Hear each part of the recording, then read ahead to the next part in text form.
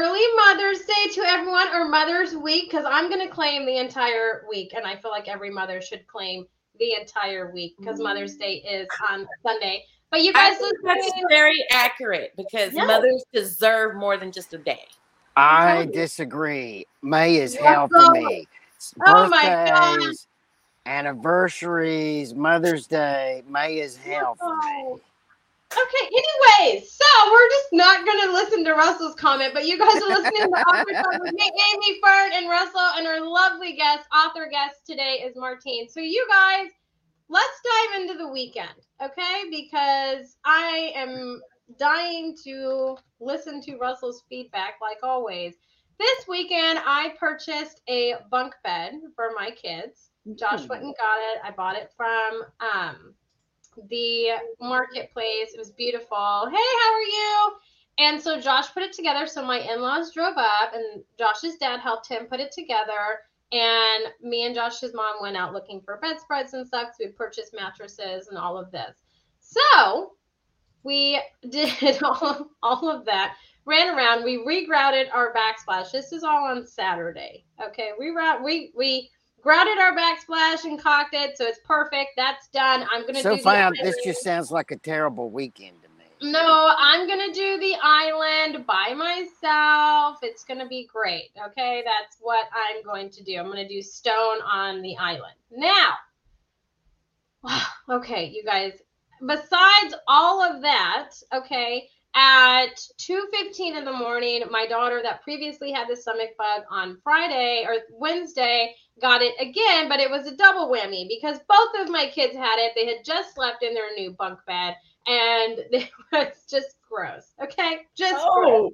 And then to find out after all of that, and off of 3 hours of sleep, on top of all of that, I started not feeling good yesterday. I didn't have the stomach bug or anything like that. So, of course, right, I'm proactive on some of these things because I had time.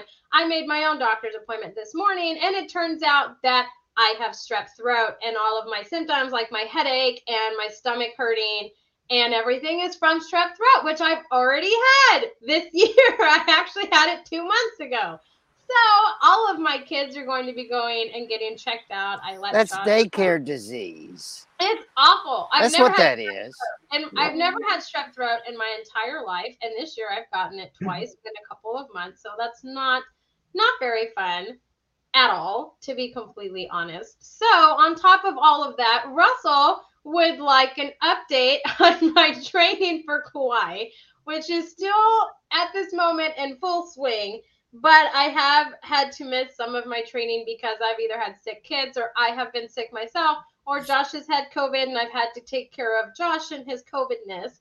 So April was, a setback, I would say.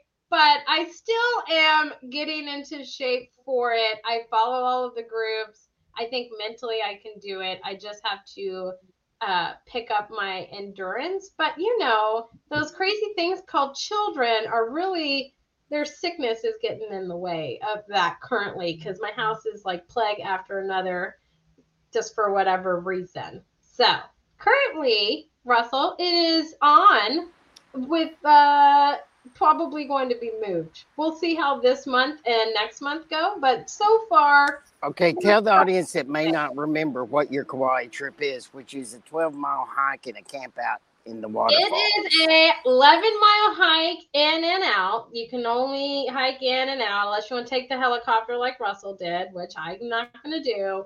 And you camp on the beach. There's other places you can go. There's like this beautiful garden that you can go and like get food. And I really want to go and then hike out. But if I do this hike with my husband, okay, the agreement was that then I can have a 10-day vacation on the Big Island and I can do whatever I want to do. But I have to do this hike first, okay? If that's not motivation for anybody, I don't know what is, because that just, we're going to do it. Yes. Whatever you pick, Kauai hike will be better. I mean, because it is the most beautiful place on earth. I mean, there is a lot of cool things, and there's the like cave that you can walk through at low tide. I've done a lot of research on this because all of you guys know I'm not big into outdoorsy. Now, I'm more outdoorsy than Fern. I can handle that. I'm not as outdoorsy as Russell or my husband. So it's going to be a fun little challenge. Okay. It's a fun little escapade because the one time I did do camping on a beach was miserable. I was in the wrong sleeping bag. Josh gave me a sleeping bag for like 30 below freezing, and it was on the beach and it was hot and there was sand everywhere. So that part I will be planning myself, okay? Because I don't like humans. Yes, you need, if you're gonna put yourself through nature, you need the proper tools. Yes. So it's gonna be a lot of fun. It's gonna be a lot of fun, and experimenting. And we're gonna go over Crawler's Ledge, which is like a ledge that goes around a mountain. It's gonna be a lot of fun at some point if I get there. But right now, with my kids being sick, it's looking foggy. It's looking foggy at the moment. But ask me in 2 weeks, Russell, and we'll see. But what did everybody else do this weekend? I hope it was less sicky than my weekend. So who wants to go first? Well, I spent the whole weekend at Brownsville, Texas. I got myself a little Airbnb, and I have spent the weekend writing, reading, reflecting, and just enjoying time away just for me. I went to the zoo. The Gladys Porter Zoo, by the way, is one of the top zoos in the nation. And I went to visit my old friends, the giraffes, and reminisced about so many times that we were there as kids and the birthday parties we celebrated there and such. And then I spent a day at the beach in South Padre Island and just enjoyed the sound of the waves and all that sand that got everywhere. And the way, it was great. It was a wonderful time of meditation. I ate delicious burgers at Blackbeard's, which I always call Blackbirds because the sign has all these black birds on it. And so ever since I was a kid, I kept thinking it was Blackbirds, but it's actually Blackbeard's restaurant. So anyway, that was me. And so I'm all packed up. And after our show, I'm going to load up my car and head home. Yeah. So it was really good. It was a very relaxing weekend, and it was a really good time of just recalibration. Sometimes you have to just put yourself on timeout and recalibrate your life, So it was good. I do that every day. I put myself, when my husband comes home, in timeout, and I go and sit in my closet. So I do that every day, mostly to get away from my kids. But a reset is always good, especially when it's writing and stuff like that. Russell, like you've never done that. I know that you've done that. Yes. He does that at the cigar lounge. That's where he puts himself in timeout. I love it. No, I love my children dearly. So the fact that they're starting to feel how I feel, we have doctorate appointments and everything right after this. But timeout is good. And I think it helps you in the whole writing process, because I think when you have like a relaxed mind and your mindset's relaxed and everything, I think it kind of brings newer inspiration and better writing. Oh, yeah. Because especially I've been so stuck at the ending of Gortiv Offensive. It's my book 2. And I've just been stuck. I've been struggling with trying to figure out where to end it. And I don't want to go to a 4-book series, but this is really getting long. And so I think I'm going to have to find an ending and then just bite the bullet and just end up with an extra book if necessary, because this is just, yeah. So it helped to really look at it and to see potential endpoints with what I've already got, so that I can then, maybe not go so long, because it's already sitting at 150,000 words, and that's too long. That's I want to make it into like one. United Vidin was 127, and Love's Calls around the same amount, so I don't want to go above 130. So yeah. Buyers actually prefer shorter books now. Huh? Yeah. And I feel like it's heavy. It's heavy because it's very high level sci-fi and fantasy blend. So yeah, that's what I've been looking at actually, is where can I end it now with what I've got that is a satisfying space for it to end, and then just do 4 books if necessary, because there's just way too much story to tell. Yeah.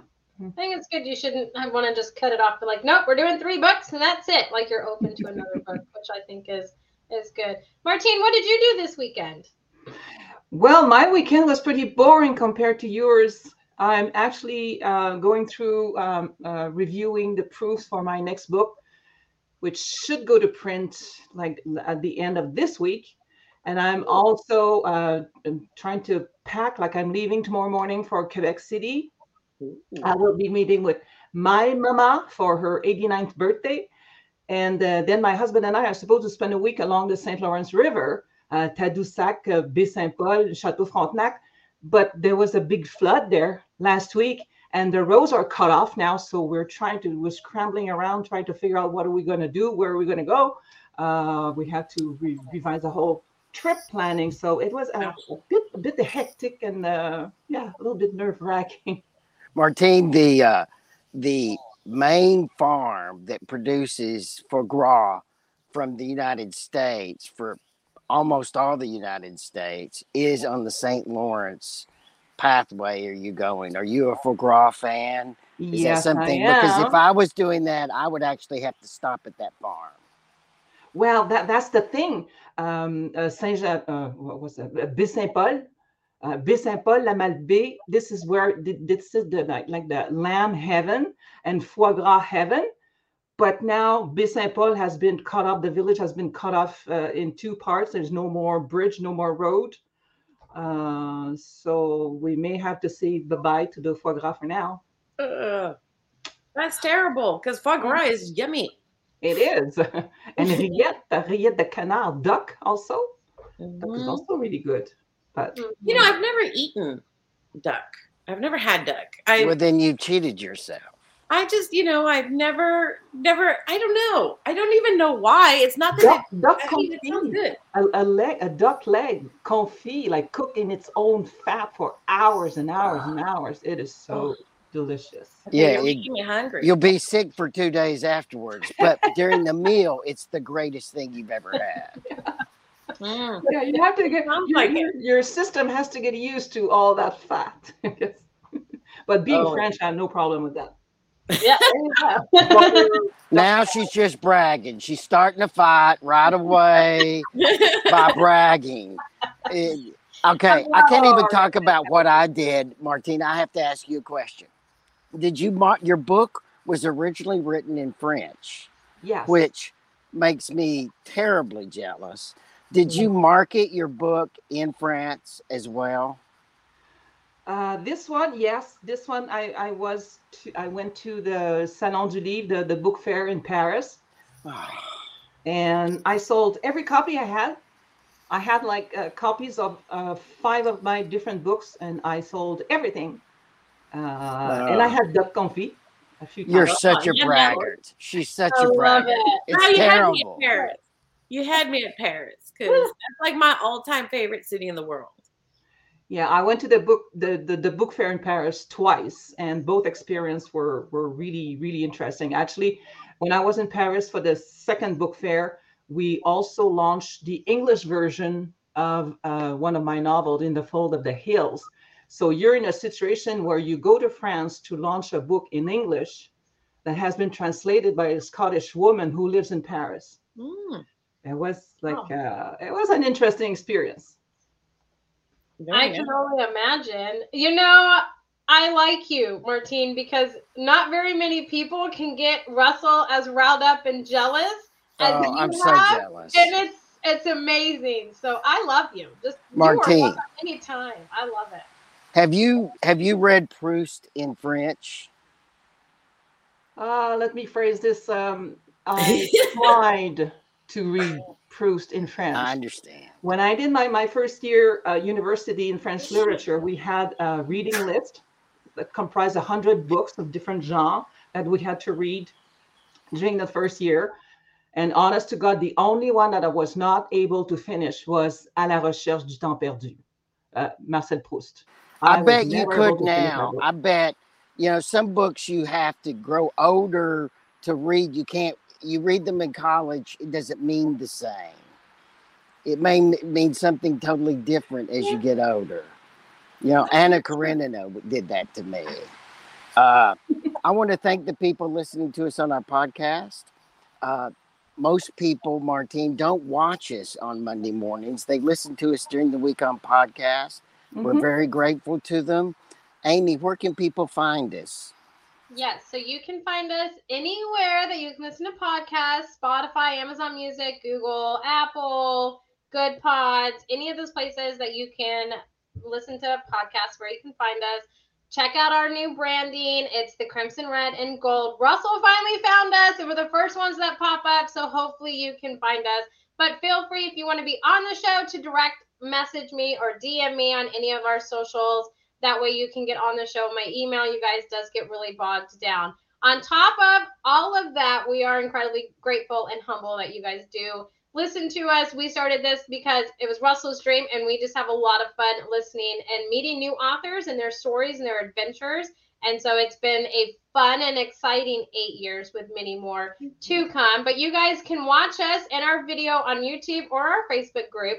Fern and I are very good at controlling what comes out of our mouth, but not our facial expressions. I talk a lot with my hands, and we are very animated. So if you want to have a good chuckle, come on over to Facebook or YouTube, and you can watch us live or our replays of our videos. You can follow any of us on social media or ask to be our friends if you want to. Some of us have private accounts. But other than that, you guys, we thoroughly enjoy it. We can't wait to see what happens. But Fern, I'm going to kick it over to you, and let's get Martine talking about her books. Yes. Well, Martine, the first thing I wanted to ask, which is something I always ask because I am always interested in where a writer's journey starts. What made you want to be a writer? What was it that made you go, yes, I want to write books? As far as I can remember, it is the only thing I always wanted to do. I'm the third one. I had two older brothers, and my older brother started going to school. And I remember being in diapers, sitting at the table doing my devoir, my homework, my fake homeworks with my brothers, and telling them and my parents that I was writing books. And then my mom told me, well, before you write books, you have to learn how to read. And I said, no, Mama, you don't get it. I don't want to read the books. I want to write them. And that's how it started. And then at age 7, I wrote my first poem, which was about the birth of a bird. Oh. And I don't know, I got praised by my teacher, by my parents friends and everything. And there I was, this was my path. But then there were many, many bumps and turns along the road before I finally became a writer almost 20 years ago.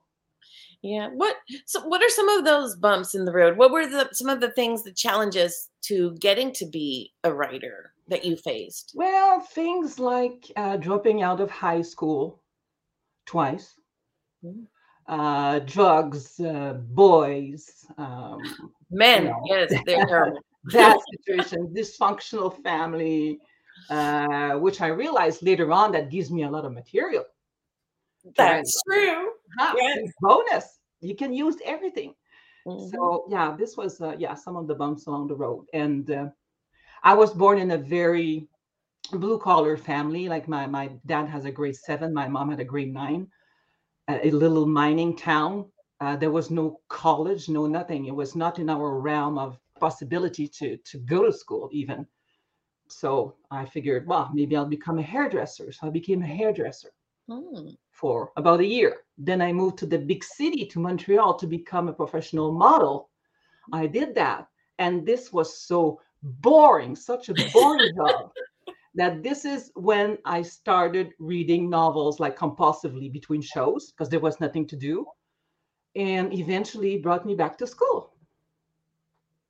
That is very cool. And see, every writer's journey is so different and unique. And it's wonderful to get to hear where, the life took you. So, what was your first book? And what was the inspiration for that first book that you published? My first book, well, I spent like 6 years at university studying French literature, but back then in Montreal, I was working for a PR agency, and I was working like 7 days a week, like 12, 13 hours a day minimum. I had no space, no time to write anything. Then in 1993, 30 years ago, I moved from Quebec to Saskatchewan. Saskatchewan is in the middle of the Canadian prairies. Ooh. In Quebec, I lived in French. I moved here starting to, a new life in English, not knowing anybody. So then all of a sudden I had a lot of space and time to think and reflect. And one day my boyfriend, who's now my husband, took me to a place called Fort San. Fort San was a sanatorium in the Qu'Appelle Valley. Qu'Appelle Valley, Google Qu'Appelle Valley. It's such a beautiful place. So when he took me to this old sanatorium that had an aura of mystery and many ghost stories attached to it, I had the calling. I had found the setting for my very first novel. So this is In the Fold of the Hill. So it was published in French, Dans le Pli des Collines, and almost 10 years later got translated in English under the title In the Fold of the Hill. And that was, I won an award for this one. And it's still very, very dear to my heart. It's a mystery and ghost story that takes place in 3 different generations. So is that kind of your genre? Like, do you, because this new book is also kind of a mystery ghost story type story. So do you find that is the genre that sort of captured you and that you write most in, or do you explore other genres as well?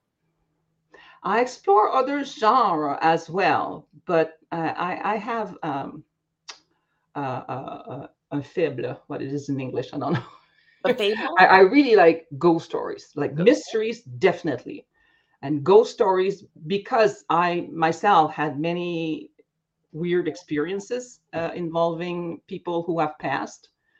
And this ghost of spirithood includes a couple of those stories.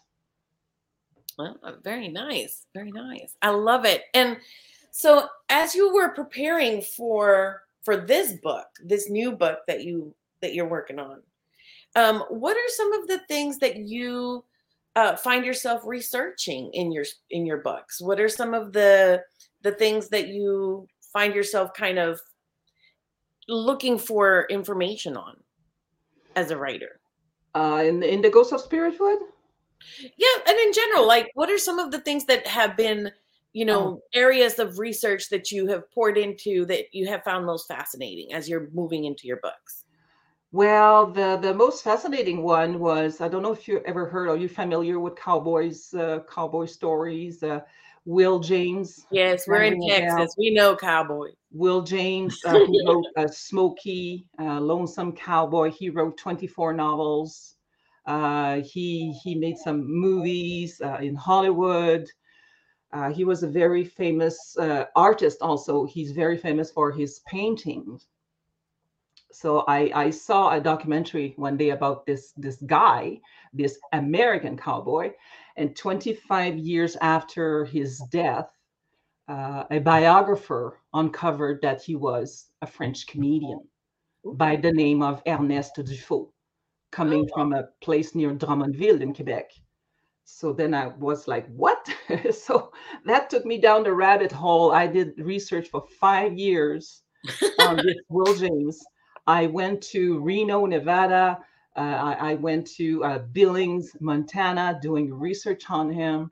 And the end result is a play in French and in English called Willie Ernest, which won an award for the best drama in 2020.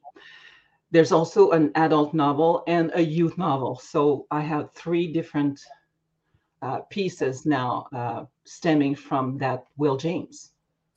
Very cool. So when you're writing for the theater for a play, how do you find that in comparison to a novel? Like, do you find that one is easier for you to write than the other? Do you find yourself having to curb some of your descriptive pieces? Because in the play, you sort of focus more on action and dialogue. How is that, those two genres, how is that for you? I really feel like I'm wearing a different hat, whatever version I'm doing. When I write the novel, really, I sit down and I see the movie in my mind's eye, and I write what I see. When I write a play, I see the action taking place on stage, and you have to you know how you have to involve like the five senses in whatever you write if you want to make it really alive. If you want a beating heart in your piece, well, you have to call up to different senses whatever you do. And then with that Will Ernest, I also did a radio adaptation for Radio Canada, CBC. And this was another challenge because then, I went from the full range of seeing the movie to the stage version to now only hearing what's going on. Yeah. And I was so pleased because the producer did not change even a comma in my adaptation. So I was really, really thrilled about that. That sounds really cool. How did you get into the opportunity for doing the radio? Chance. Just kind of happened. I guess one of Radio Canada producer contacted some theaters, some French language theaters in Western Canada, and someone suggested this play, and they said yes right away. And I spent a couple months doing the adaptation, and then we had part of the original cast doing the recording of course, in a professional studio with Radio Canada people. That was really exciting. Very cool. So do you write a lot of just standalone pieces? Like these are just books that have, their characters and stuff is just a single time. Do you do some series where you follow characters across different situations? What is your preference in that regard? So far, I've done only standalones, but now with The Ghost of Spiritwood, which I wrote a number of years ago because the French version was published in 2010. And I always had the intention to write other adventure for my main characters, Ethan and Alex. They discover that they're not ghostbusters. They're two teenagers. They're what they call themselves, ghost rescuers. Oh. And now with the second life that this story is getting, I had, people asking for more adventure for those two characters. So now I'm starting to brew up some plots, sending them some areas of the different areas of the province, because there's a lot of ghost stories everywhere in Saskatchewan. So what is the difference between a ghostbuster and a ghost rescuer? This is my own definition.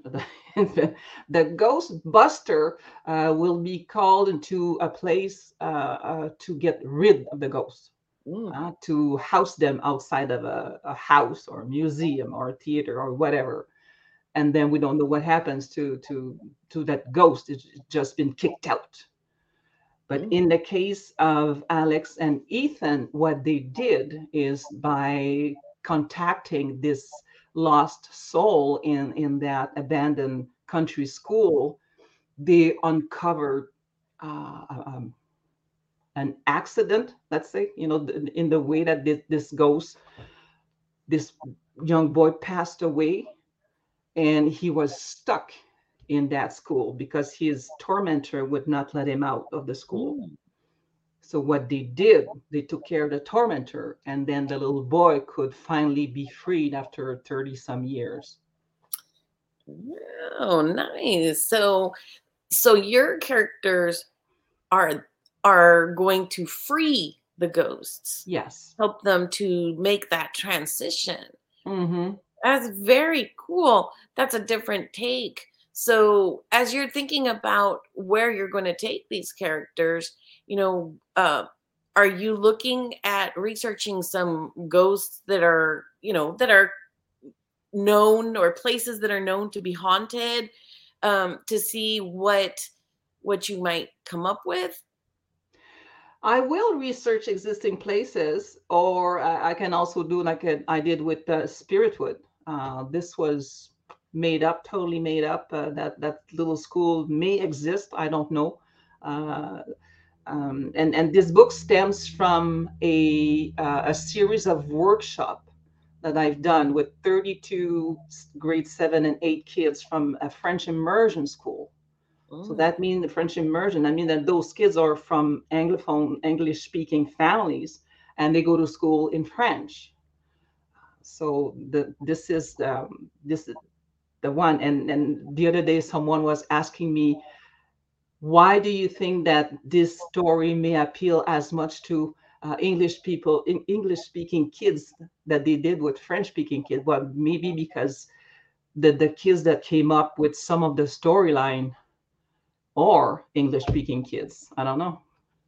Well, and I mean, stories transcend Yeah, national boundaries and languages. I mean, at the end of the day, our heart as writers is to portray the human condition, right? And in exactly. these young boys are they're helping others, to Hmm. transition, and so that human condition of seeking to help others, seeking to understand other people's situations, confronting dark forces that hold us back. All of that is going to transcend to all languages, I would imagine. It Was does. it was it has it been hard to find, translation avenues, or do you find that it has been relatively easy to move your books from one language to another? I found it easy because I decided after translating, I've been doing translation for 30 some years, mainly from English to French. But this time, after translating a few books, I figured, why don't I translate one of mine? So I picked this one, which was very popular, and it's still very popular in schools across the country. And I thought, since this is a young adult, so my young adults novel don't contain as many like poetic descriptions. Let's say the story moves through dialogue. So I figured I can do dialogue, and with a good reviser, I will. Yeah, I know we can do that. So it was relatively easy, yes. And I'm planning on translating another one of mine this summer, which was also created based on workshops that I've done with kids, half immersion and half real French kid, if I may say. So do you enjoy working with your kids? Do you find that they inspire you a lot? Because like I that's one of the things that I have found in my own life, just being a teacher, being around those kids. You find a lot of energy and creativity there, and I don't know how that is for you. It's very inspiring, and it also scares the hell out of me because all these books, I have 7 right now from this collection, a collection called Escapade with a big SK for Saskatchewan.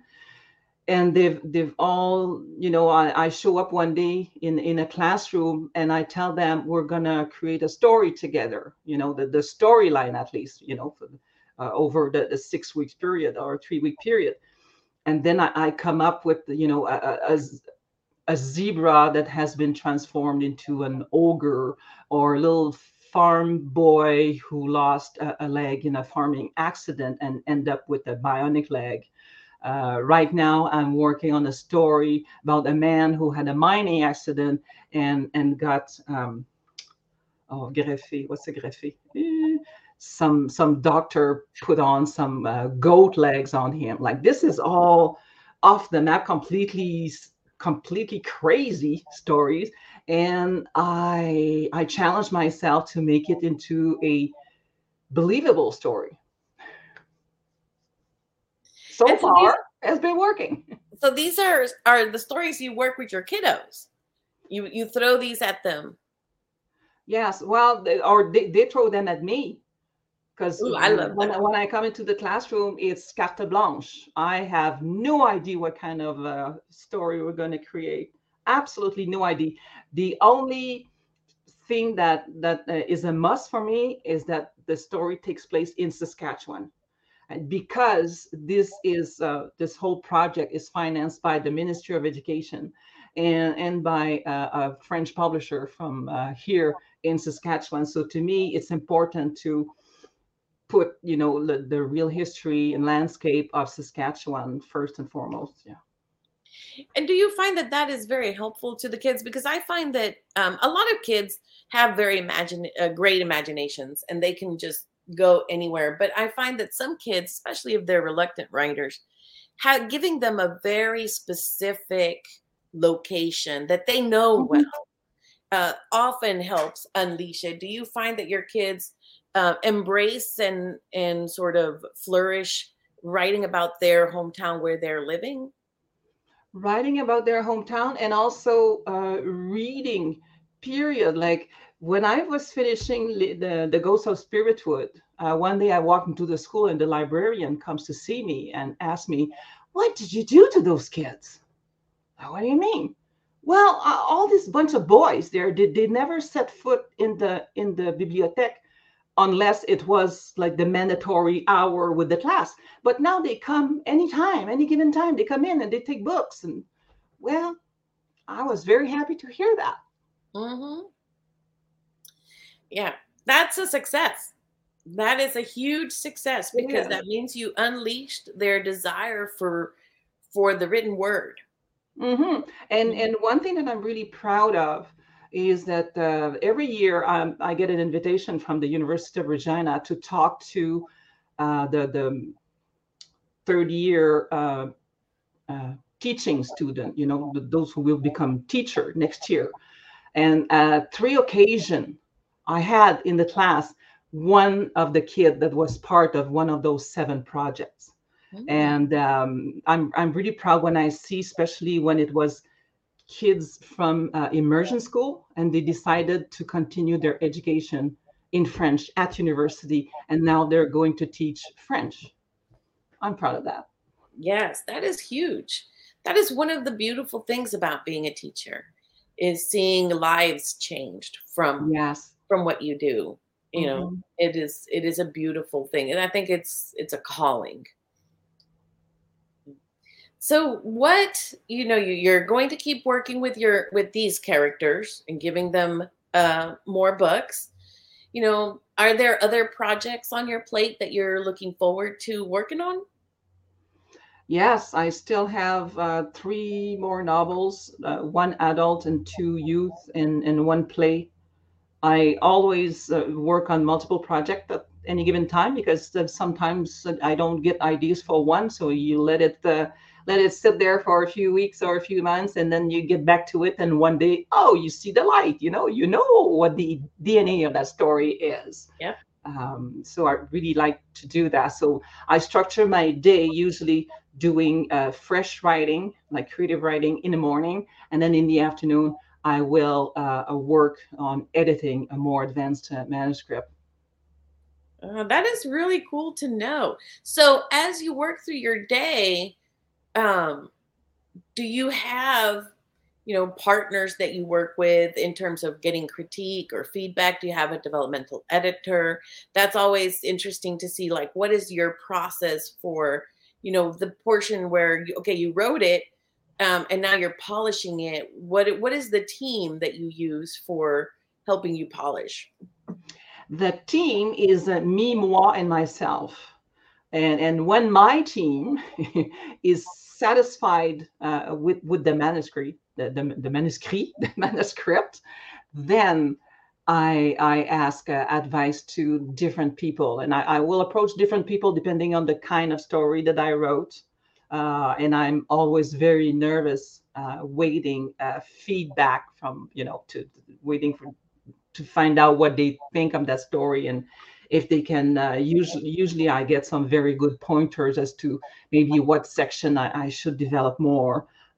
This section here, well, this is dead. You can cut these 4,000 words here. You don't need that, and you need external help. But I always wait until I'm satisfied. I'm certain about my product, if I may say.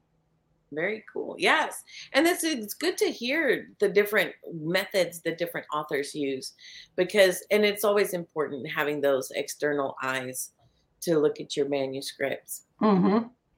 Well, we love having author interviews. And so one of the things that is always interesting for me is, what are the things that inspire you the most? Obviously ghosts, but beyond that, what are some of the things that really inspire you to write?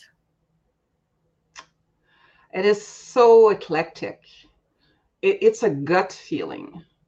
Like in the Fold of the Hills, it was the old sanatorium, all these pavilions and houses and labs, and I don't know. With Will James, it was the fact that he built a whole career as a writer, a stuntman, and a painter, making people believe that he was born in Montana. It really depends. I just stay open to whatever may touch me. Whatever comes. Yeah. Very cool. Well, thank you. And we're coming close to the end, so I'm going to kick it over to Amy. Russell, you've been awfully quiet. Do you have any last minute questions, statements, anything like that before we let Martine go? I'm thinking about foie gras and duck. Oh yeah.